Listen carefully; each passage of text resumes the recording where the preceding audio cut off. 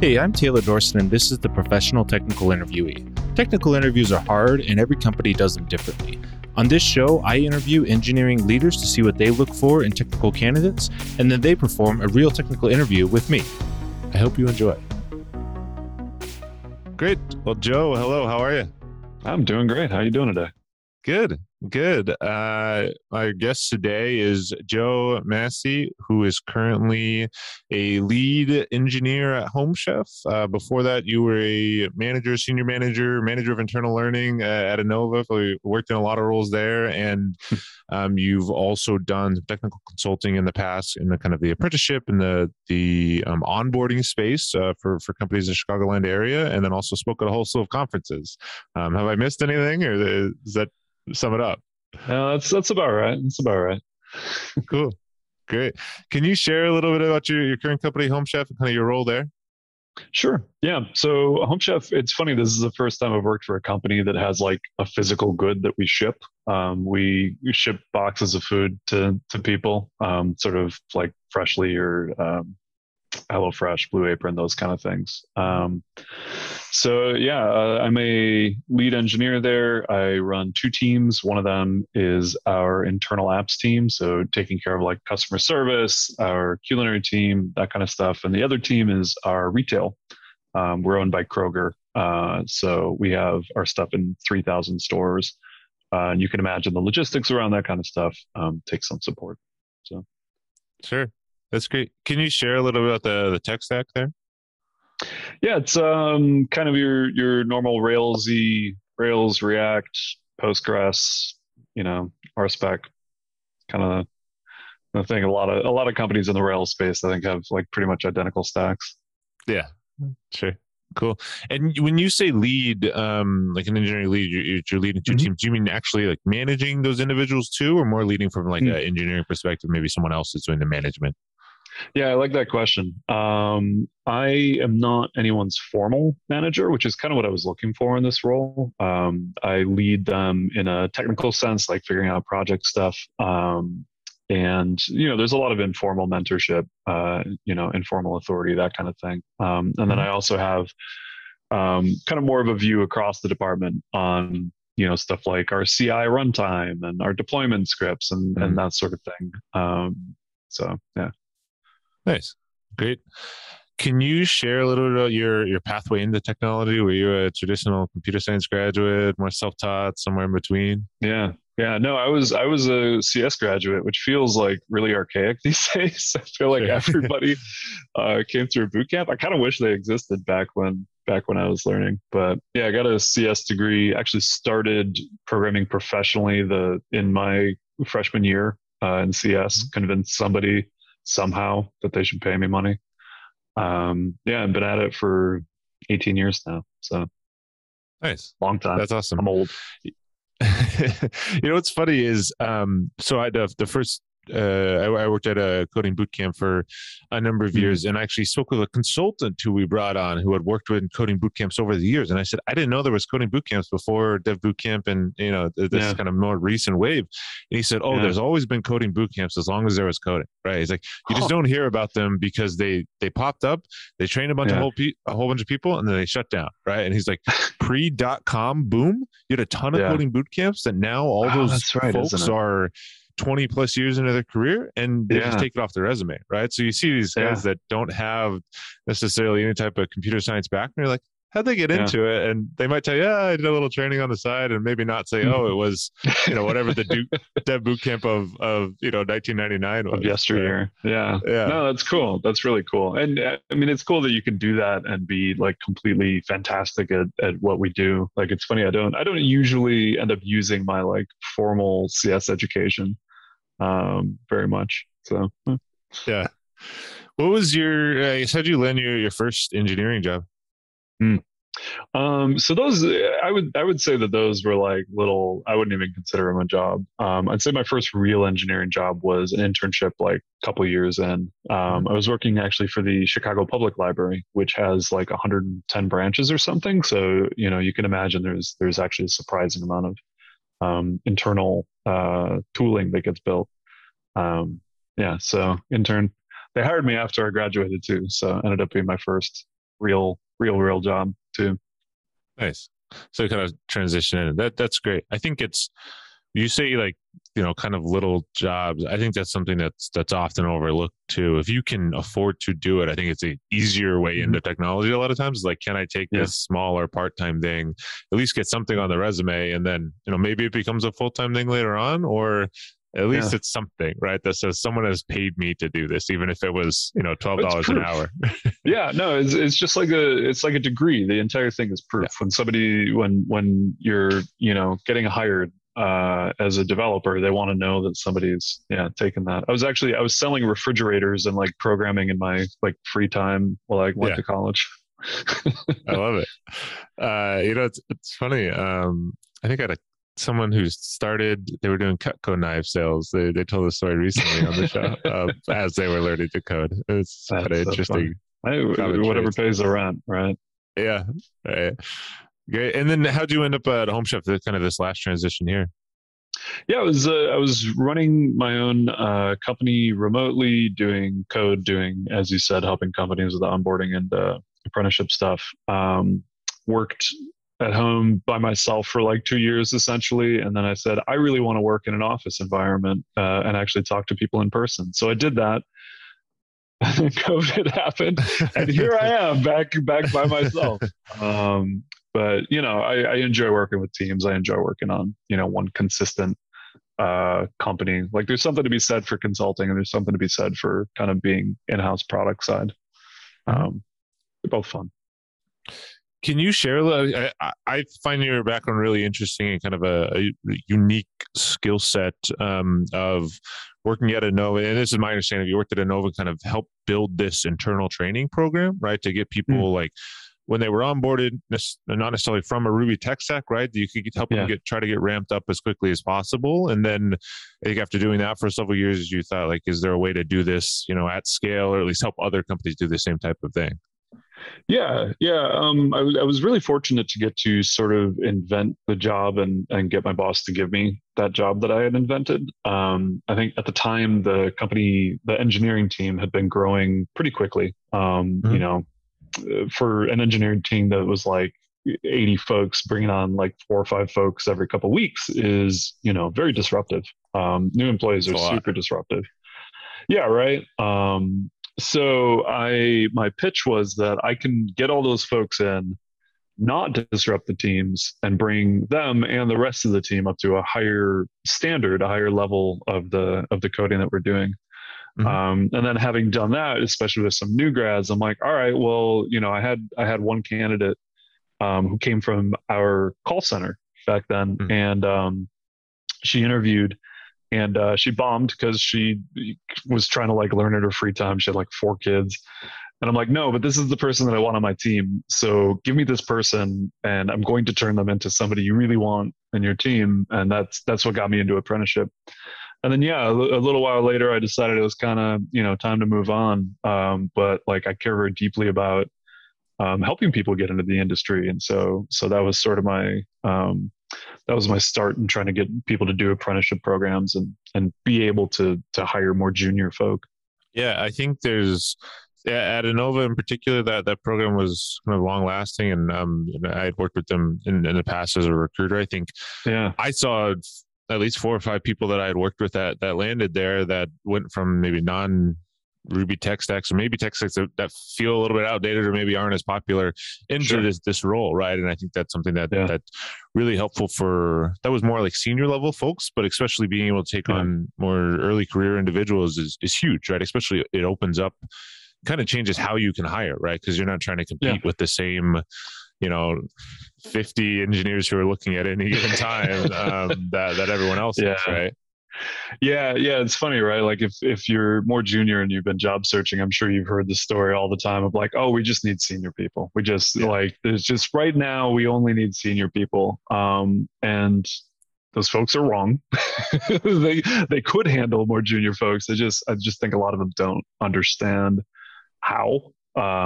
So it's nice to be able to kind of like broaden that and be like, no, you can you don't need like 8 years of experience for the work that you're doing. Like Yeah. we can get you something easier. Yeah. Well, it's funny to me too, having been at now a couple companies that it's really interesting to see how much of an emphasis there is on like helping get people up to speed versus like, yeah, you'll figure it out as you get along. And I feel like the difference is often like, okay, am I not productive for 3 weeks, like 3 months, or like 6 months, right? And if it's 3 weeks, it's like, great. Like that was a really great onboarding program. And I actually feel like I'm, hitting the ground running. 3 months, it's okay, right? Maybe it's a little bit more complicated, but 6 months, we just finally feel like you're getting into it. That's like, whew, that's a lot, right? That sounds really dispiriting, right? Like that just sounds, that would feel rough to me. I can't imagine. Yeah, it's kind of fortunate not to be in that situation, thankfully. But yeah.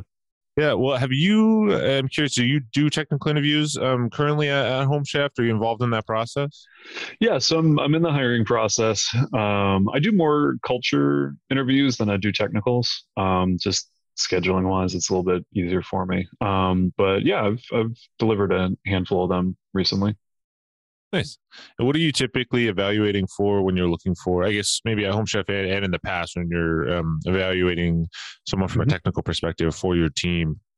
Well, sort of almost like an aside, there's in software, we try to like always reinvent the wheel because that's what we do compulsively. But there's actually like 100 years of research into what makes a good hiring experience and what's effective. And like what turns out to be scientifically effective is essentially do the work. The best way to prove that somebody can do the work is to do the work. And so we have an interview question that is essentially here's a repo with some amount of code. We're going to go through and solve a bug, or we're going to go through and add a small feature. And so I guess in one sense, the answer is, can they do the work? And in another sense, there's a huge amount, which is attitude. And how they approach problems, how they work with other people, how they communicate. Which I would say is probably equally important to the other bit. I can help you raise the sort of technical bar if you're struggling a little bit. It's really hard to raise this other bar on how you interact with other people. I can't really train you on that. Yeah, well, and it's such a tough thing to coach around, right? Especially if I feel like the later in someone's career the less likely they are to change their whole mentality around communication. Yeah, right? Yeah, for sure. Yeah. It's interesting. Do you have you said this kind of do the work philosophy. Do you have a standardized system or a process that you use currently to basically evaluate people?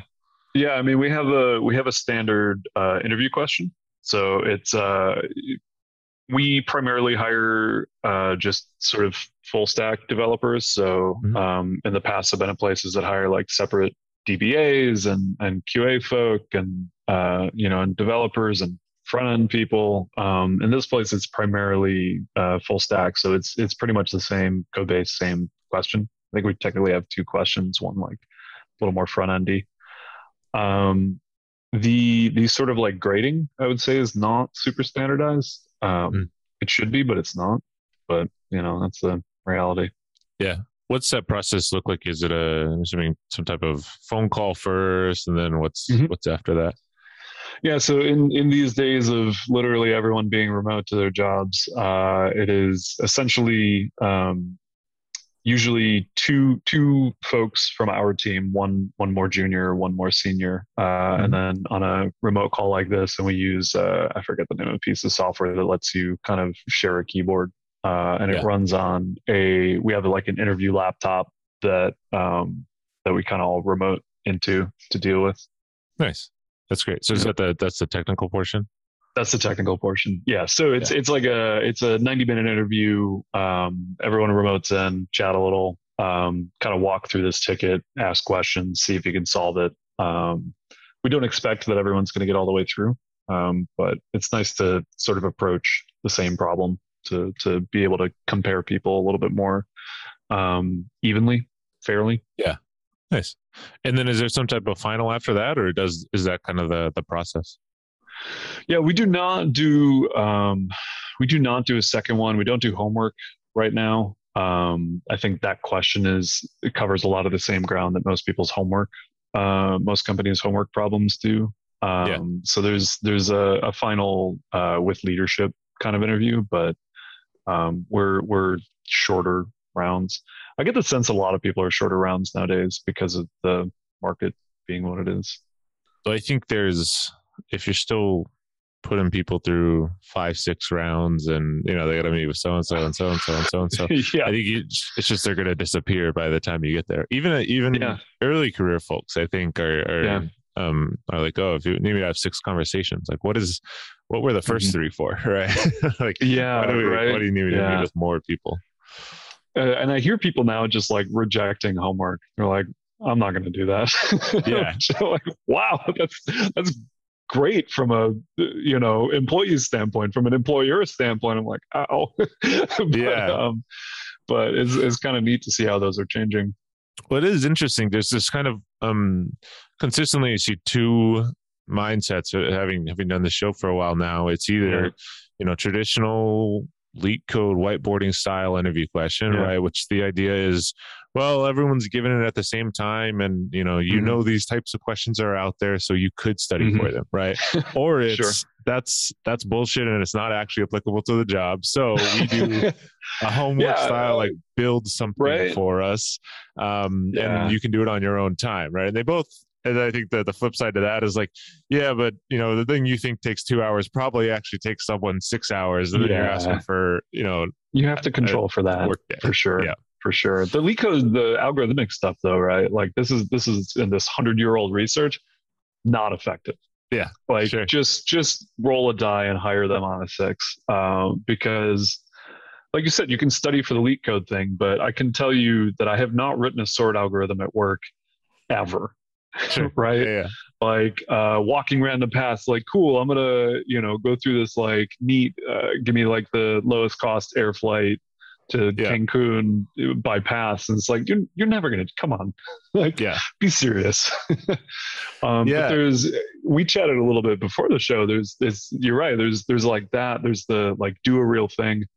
I think sometimes there's this like puzzle that's not like a trick, and I think there's like 2 different styles. Whiteboarding I find to be toxic, but there's somewhere in the middle that we're going to talk about in part 2, which is like, it's sort of contrived, but hopefully it at least gets problem solving, it gets talking through requirements, it gets that kind of stuff, which I think sometimes is the best you can do.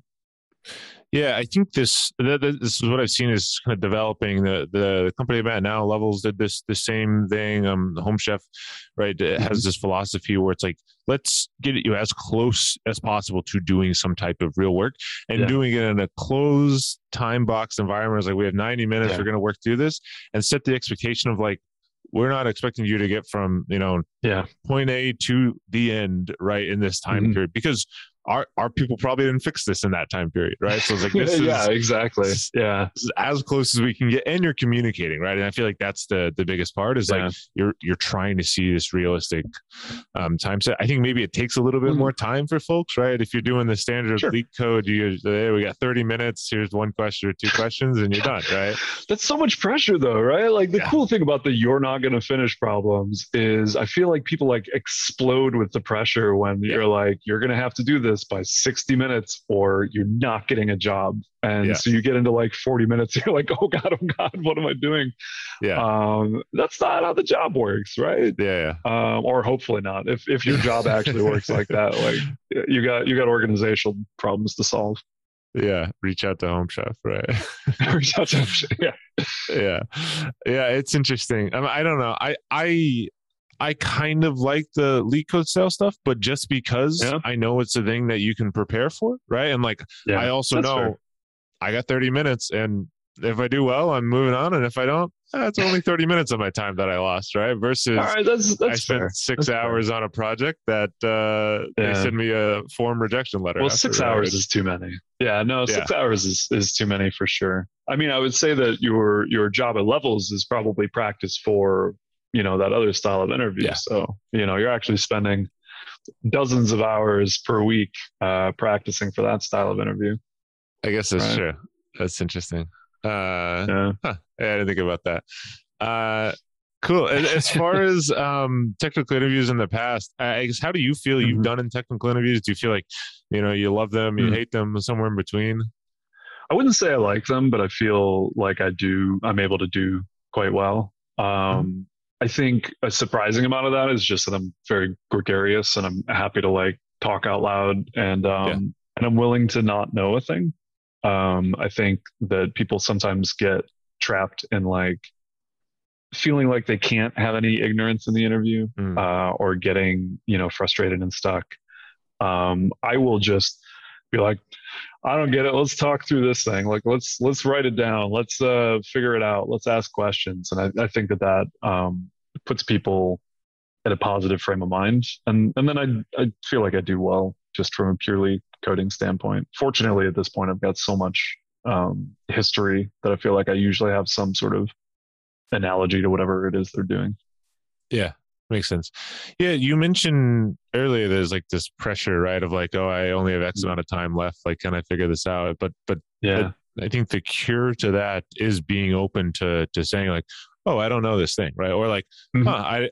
I I don't know how to answer this whole problem, right? But at least let me take Yeah. this piece of it and try to work through that. And I think that's the Yeah. biggest realization I've come to is that yes, it'd be great if you could solve the problem, right? But if Hmm. you're not going to solve the problem, at least solve some part of it, right? And then you can show Yeah. you understand how to work through something. And I think that is often what interviews are looking for is like, show Hmm. me when you get to a difficult point and you don't have an immediate solution, what do you do from there, Yeah. right? And like, How what do is you your think through problem that? solving? Yeah. Yeah. Yeah. And how do you hopefully verbalize it out loud? Because I'll say as Yeah. an interview, sometimes folks get to that point, they just get quiet for 10 Yeah. minutes and like, I'm feeling awkward and they're feeling awkward. Yeah. I actually had a really, an interview that went really well. I was a candidate in this case where I ran out of time near the end.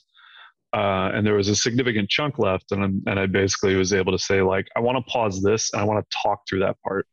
I'm not going to be able to program it, but I want to have a discussion about what that other part looks like. Yeah. And I feel like that was received really well. Um, yeah. Yeah, I think I'm hearing often from folks who are on the show as well. There's I call it hand waving stuff away. I don't know if it's I got to find a Sure. better term for it, right? But that's Yeah. kind of what you're alluding to, right? Where you're saying I do not have time to do this thing, but Mhm. I if I had time, I could probably do this, or at least let me Yeah. show you I understand this, so we don't have to go super Yeah. deep into this, right? Yeah. And there's usually some like, oftentimes there's like some trick or twists or something, Yeah, or like some part that's like the kernel of the difficult part of that, right? Because, if you're just implementing straight trivial stuff, it's maybe not a great interview. But yeah, yeah, so if you can say like identify the tough part and talk through sort of how you approach that, that's that same thing you're looking for in that earlier part. Like you yeah. understand it, you're willing to talk through it. Great. Do you have any type of system? I think you mentioned kind of asking questions and calling out when you don't know something, but any Yeah. type of system you use to break down technical questions where maybe someone says, "Hey, Hmm. do X," and you're like, "I don't know if I know how to do X." Yeah, I mean, again, definitely calling it out, willing to be ignorant, willing to ask tons of questions. I think a lot of interviews, part of the intent is they want you to clarify a bunch of requirements. Hmm. In those cases, you can kind of hear it because you read the question prompt. You're like, okay, this is a little vague. I'll break that down. I tend to try to implement the stupidest version of whatever the thing is. Very fortunate to work in the Ruby community where you could just do stupid stuff with Ruby. But it's like the very basic case. And then, I'm like, all right, I'm gonna start with the dumb version to get somewhere. Yeah, And then let's talk about moving up into something smarter. Right. But I tell them this is not the code I would ship. sure. Yeah, yeah. Interesting. Yeah, that makes a lot of sense. Do you have any advice or tips for folks who are going into technical interviews? It's a lot of the things we talked about. I think hopefully if you're in a healthy company or a healthy interview, I think it's sometimes easy to forget. Like the interview wants you to do well. The interviewer feels very awkward when you're not doing well. So like they're rooting for you. And I try to express that with our candidates and say like I'm here to get you to show your best. Like I'm not here to like trick you and make you feel bad. Like I'm here to like help you show off how good you are. And so like you can depend on me not like trying to, screw you over. Yeah. And I think that can sometimes help remove some of those nerves for folks, even if they don't say it, for you to remember that that's the case. Yeah. Yeah, well, I think it just sets a tone, right? That is so much better in an interview, right? Especially if people are coming in with nerves and you're barely, hearing the interviewer's name, right? But if they at least say, "Hey, I'm here to try to help," right? At least it's one, maybe pulls back one layer of stress, right? Of like, okay, great, at least they're on my side. At least they're saying they're on my side. Yeah, it's not you versus me. It's us, trying to figure out a thing together. Yeah. I think that's the maybe I lean into this too much what I've interviewed in the past, but I'm trying to think of it as like having a conversation with the other person or like solving a problem with the other person rather than like they've asked me a question and now I'm expected to spit out this result, right? Like my goal is to let's have a conversation and almost like if we were working through this problem together, right? I say maybe I've leaned into that too much because I definitely had people tell me in the past like, oh, you ask a lot of questions, and I'm like, yeah, because I don't necessarily know the answer. Is that bad? I mean, should I not be asking questions? Yeah. No, it's funny. We talk about technical interviews, right? And like the conceit of the interview is usually like you're going to code something, or I'm going to have you design an API or something like that. But yeah, I think having that conversation, like I think it leaves the other person feeling like they had a positive interaction. And frankly, most places don't have very formal scoring, and that person's going to score you higher because they liked interacting with you. Is that fair?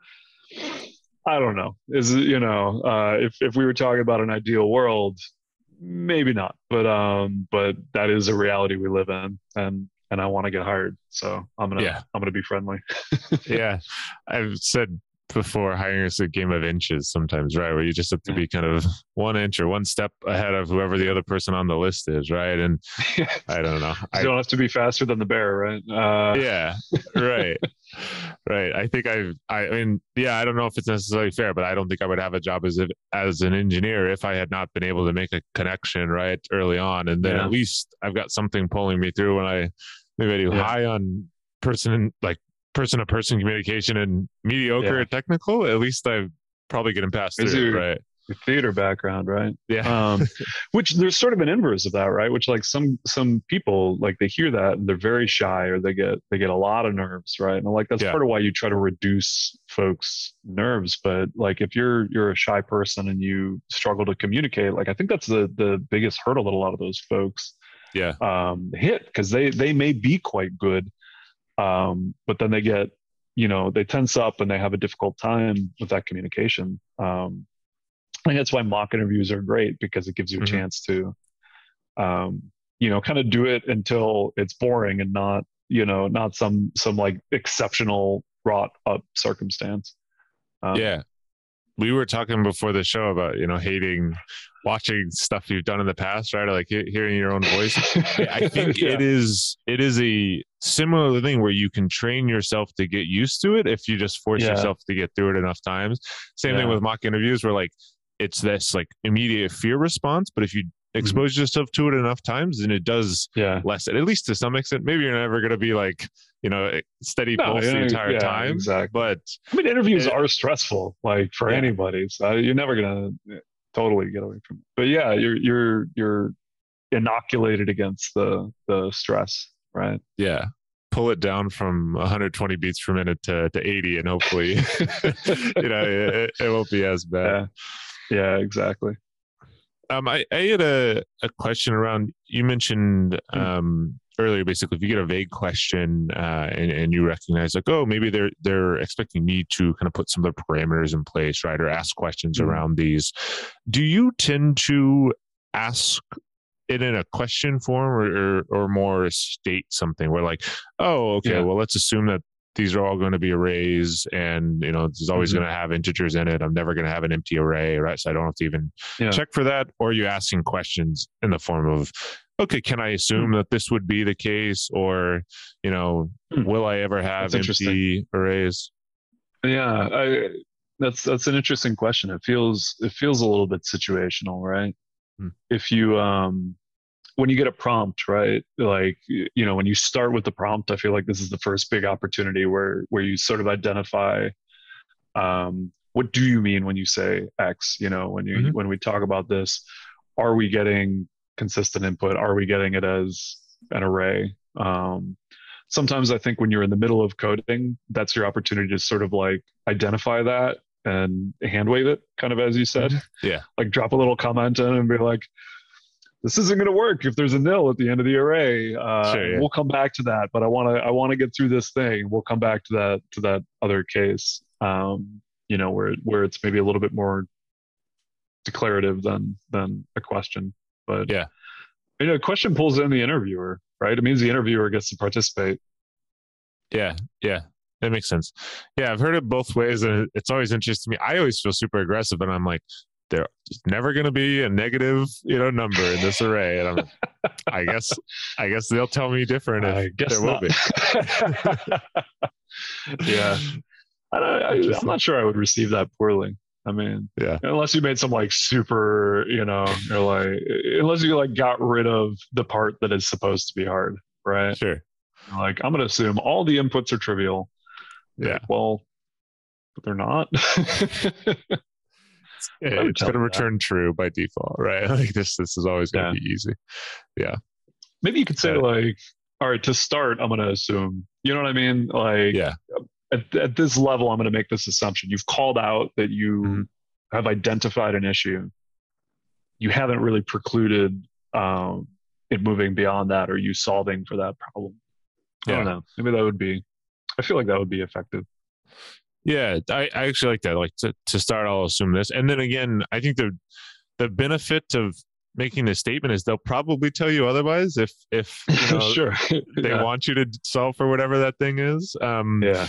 And then you're not having to spend time asking a question. At least they'll note that, right? Mhm. Of like, oh, interesting. And then maybe Mhm. they'll ask you at the end, right? I think that's often Yeah. where things go, is like, you may, even if you ask that question ahead of time, they'll be like, oh yeah, you don't have to worry about that. And then you get to the end and Yeah. they go, okay, great. Now what would this look like if you did have to worry about that thing? Mhm. Right.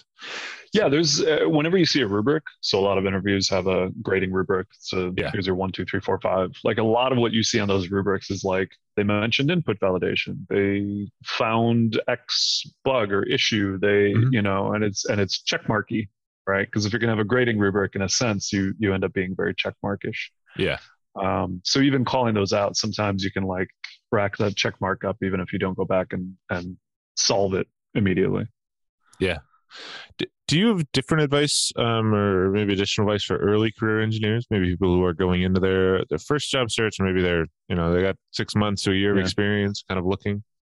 Sure. I'd say the first one is the interesting one because you don't have proof, right? Hmm. We talked about those early first contracting gigs. I, as a hiring manager, if I've got somebody who's in the very beginning, I need to like have some kind of proof that they know something, right? And so your goal is like no red flags.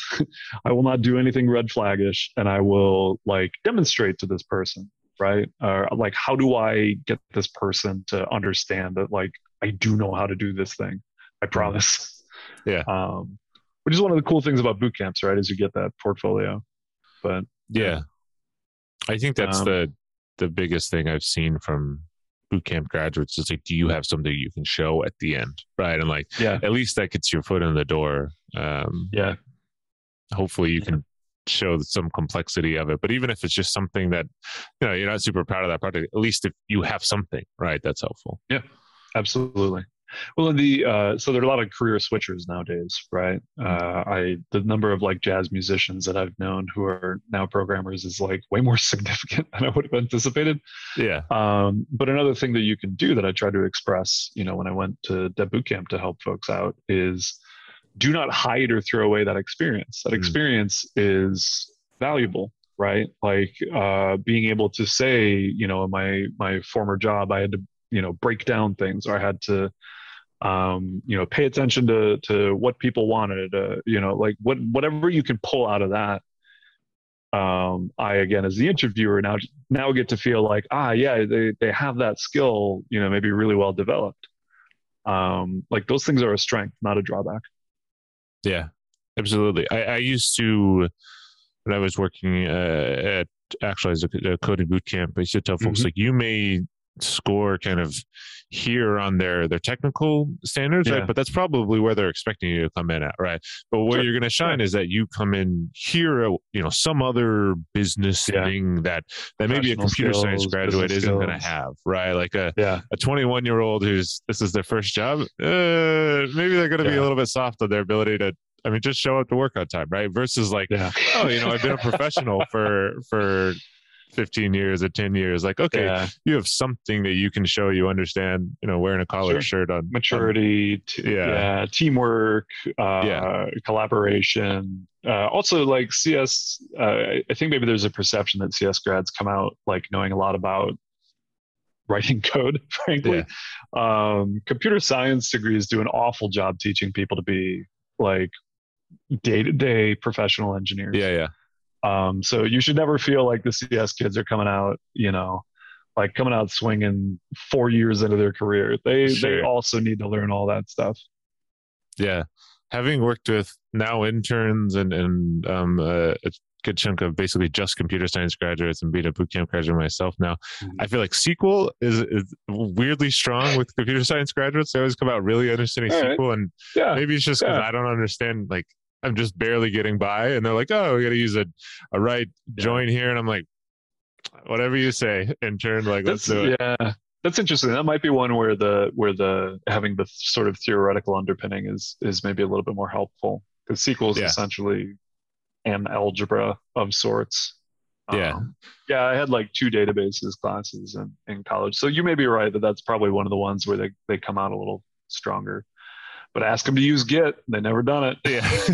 Right. Even CSS, I'm like, oh, my SQL deficiencies are kind of made up by the fact that I understand how to make a page look nice, right? Versus they're like, Yeah. how do Yeah. we do this class, right? I'm like, Mhm. great, like now I got something, right? Yeah, Um, exactly. Exactly. before we take a break and then move into the technical portion, Mhm. do you have any interview and horror stories that you're willing to share that maybe people can relate to think, oh, it's not so bad, Sure. it could even happen Sure. to Joe. I've got one from being the interviewer Okay, yeah, I think you had Jeff Miller on the show yeah, previously, yeah. which is funny because I think he tells this story too, where I interviewed him and then I told him no. um, and I'm like, nah, this guy, he's not into it. He's not really, he's not really showing any of the things I want him to show. Like, pass. And then he came back and he's like, you're wrong, and I'm going to prove to you that you're wrong. And I ended up giving him a chance anyway, and he turned out to be a fantastic engineer. And I think in that sense, like that very much demonstrates that hiring is guessing in a lot of ways. If you're not doing well in an interview, or if you do get passed on, that doesn't mean that you wouldn't have been great for the role. Frankly, it doesn't Yeah, doesn't mean anything about you. Hiring's hard. Folks are bad at it. I'd say on the interviewee side, um, my very first interview at the library job, I thought I bombed. I left that interview and I called a friend and I'm like, well, on to the next one. And they ended up hiring me, which is sort of the inverse of that. Is like, you may be doing better than you thought. I didn't understand back then that my job was not to like have all the right answers, and so they kept yeah, asking me these questions. I'm like, I one of them I was literally like, what is the answer? After we moved on, I'm like, what was the answer to that last question? But so you may be doing better than you think you are. So like, don't be like, well, I didn't know the answer, so I'm gonna stop, give up, yeah. because you never know. I mean, that might be a plus for some interviews, right? If you don't know Yeah. the answer at all, and then you actually ask afterwards, like, Yeah. can I teach me something, right?